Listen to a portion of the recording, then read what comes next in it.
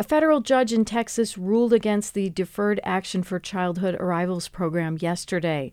Also known as DACA, the 11-year-old program allows qualifying undocumented residents brought to the U.S. as children to access work authorization and have certain protections against deportation. Many advocates for civil rights for immigrants anticipated yesterday's ruling, which declared the DACA program illegal. Former President Barack Obama created the program via executive order after years of inaction by Congress to reform U.S. immigration laws.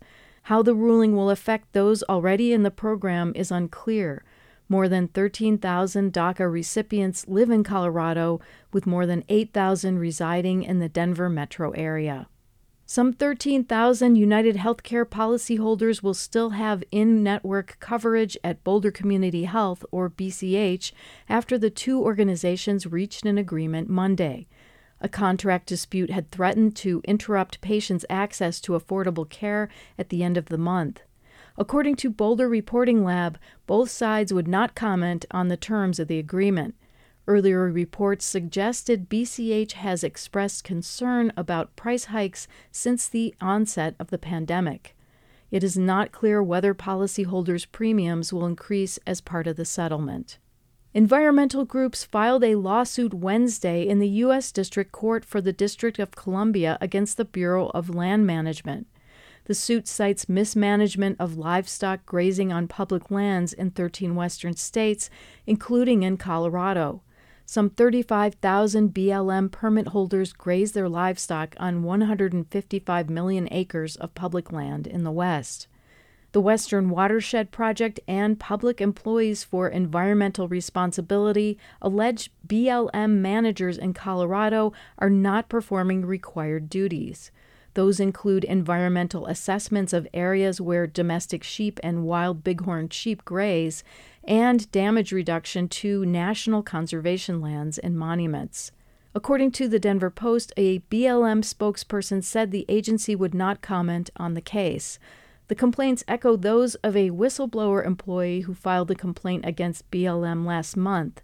She alleged her BLM employers were endangering the ecosystem near the Rio Grande in the San Luis Valley by allowing illegal grazing. Denver Trolley's football shuttle is an open-air vehicle that will transport Broncos fans from the Confluence Park to the Empower Field at Mile High. KGNU's Juanito Hurtado has more.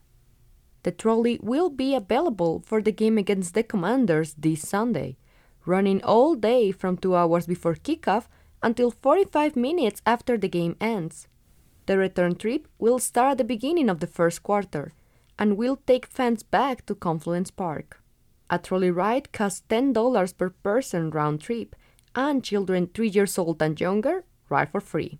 The trolley is operated by the Denver Tramway Heritage Society and is a homage to Denver's trolley history. For KGNU, I'm Juanito Hurtado. The National Centers for Disease Control has approved a COVID vaccine created to tackle the newer XBB and EG5 virus strains. They recommend everyone 6 months and older gets the shot as soon as supplies reach pharmacies and healthcare providers. Boulder County officials say COVID cases and hospitalizations rose in recent weeks. Free shots will be available to uninsured and underinsured adults through the Federal Bridge Access Program for COVID-19. More information can be found at vaccines.gov. The City of Boulder has posted results from its first summer count of unhoused people in the area. Called the Point-in-Time Count, the data is typically collected in January in communities nationwide to track homelessness data and support local initiatives. For the first time, Boulder officials added a July count to better understand seasonal trends in houselessness. The Boulder data listed an increase in unhoused people from 142 in January to 171 in July. Of about 100 people surveyed, roughly a quarter of them said it was their first time experiencing houselessness. Over 75% said they had been houseless for a year or longer, and almost 90% reported living with a disabling condition. A Denver Transportation Committee is considering banning right turns at red lights, especially in areas where pedestrian and cyclist accidents are more common.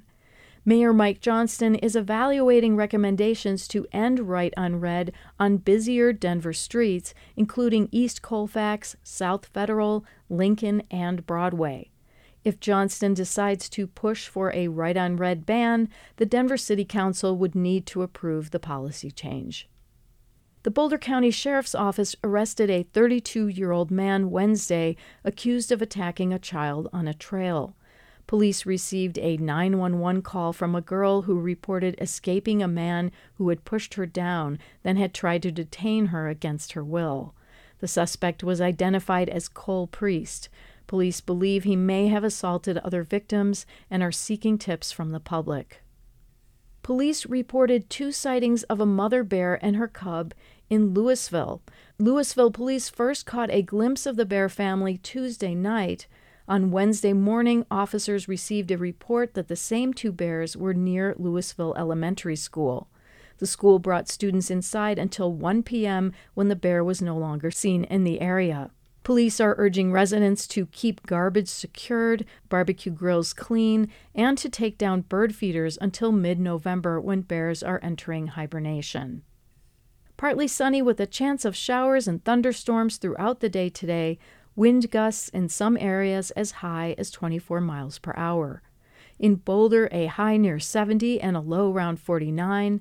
In Denver, a high near 73 and a low around 51. In Fort Collins, a high near 70 and a low around 49. For KGNU, I'm Benita Lee.